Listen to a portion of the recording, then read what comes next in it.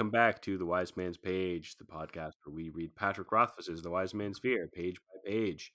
This is page 716, chapter 110, Beauty and Branch. As we traveled, we moved quickly through towns, stopping only for food and water. The countryside was a blur. My mind was focused on the Catan, the Lathani, and the language I was learning. The road became narrower as we made our way into the foothills of the Stormwall.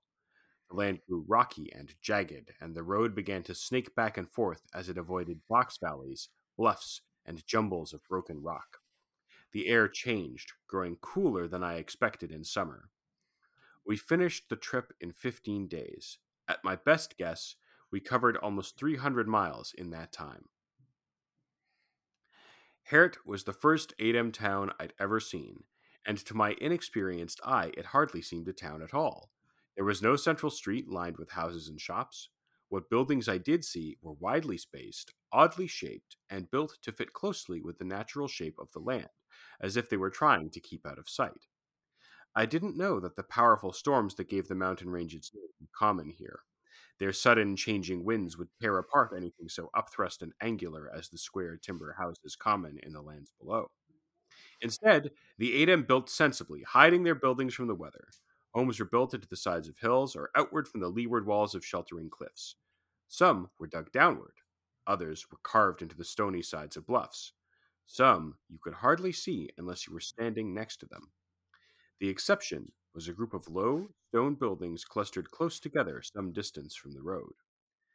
We stopped outside the largest of these. Tempe turned to face me, tugging. That's the page. I'm Jeremy. I'm Jordana.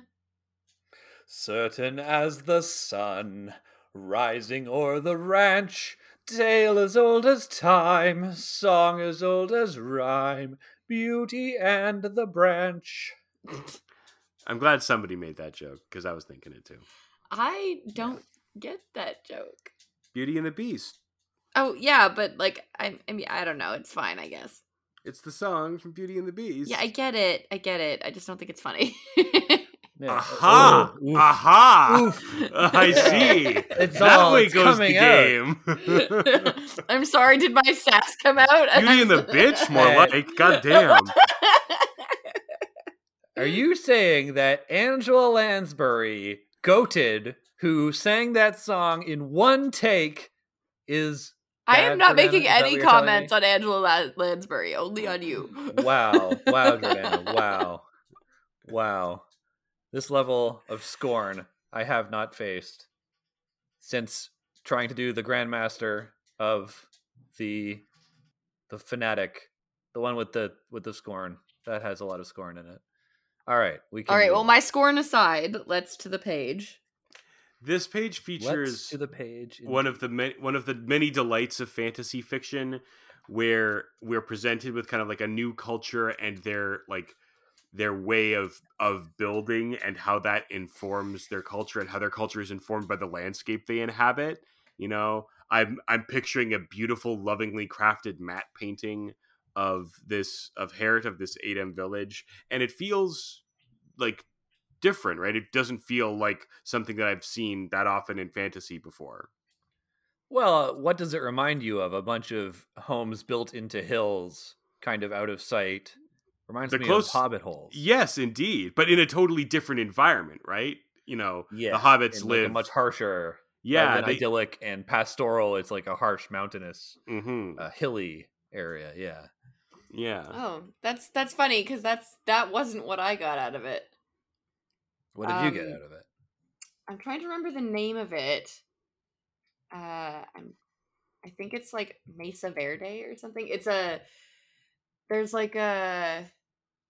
There's a place somewhere where there are like ancient homes built into cliffs. Mm-hmm. Yes. Like from a long, long time ago. Yes, the indigenous people of the southwestern United States built. Jeff is telling me I pronounced it wrong. It's called Mesa Verde. That's how an ignorant Anglo would pronounce it. The Verde is a Spanish word. Okay, I don't know. But yeah, you were talking about like the Pueblo villages. The archaeological sites we have now are like villages left by the Pueblo people. Yeah, like I imagine that, but when it was first made, would be like similar style. Yeah, no, I think these comparisons are both correct. And if you look at like the landscape in the southwestern United States, it's not that dissimilar to what we might be imagining here. Cool and fun. It is. It's fun and cool. And like, I recall, Jordana, that the climactic battle of our Shadowrun campaign was set there.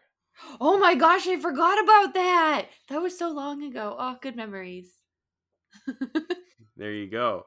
I mean, but it also it's one of those pieces of fantasy world building that has the like it feels convincing because we are given a reason why they would do that. Like, they're not just building things into the sides of cliffs like to be cool. They're doing it because it's a practical adaptation for the environment they live in.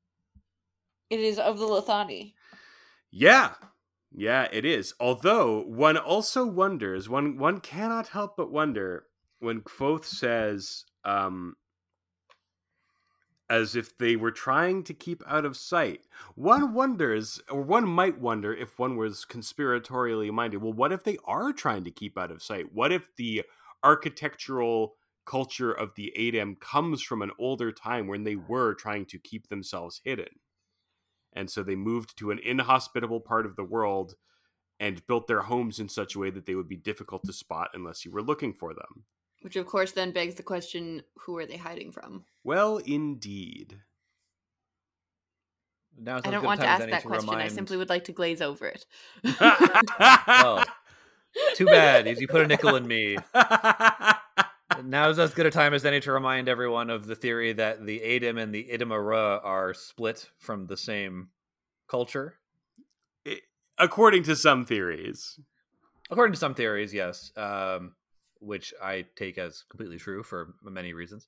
But the Idamara are travelers, never staying in one place, and therefore hard to find. And the Adem have made their homes in an inhospitable place and are hard to find. And I think that kind of both things are true. I think that culturally being hard to find, kind of staying out of sight, very strong. And also they've built their homes in such a way as to, again, much like the Lethani, they are not fighting against nature and the way of things, but they are kind of moving with it, almost like a swaying tree in a breeze. Their houses do not try to withstand the climate, but they are a part of it.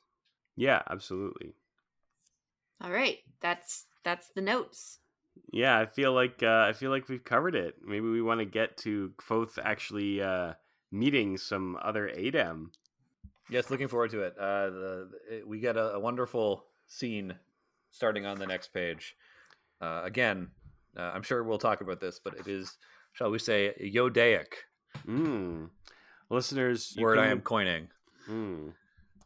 Listeners, you can look forward to that on tomorrow's page.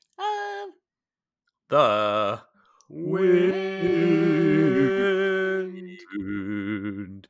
Beauty and the Branch. No one thinks you're funny.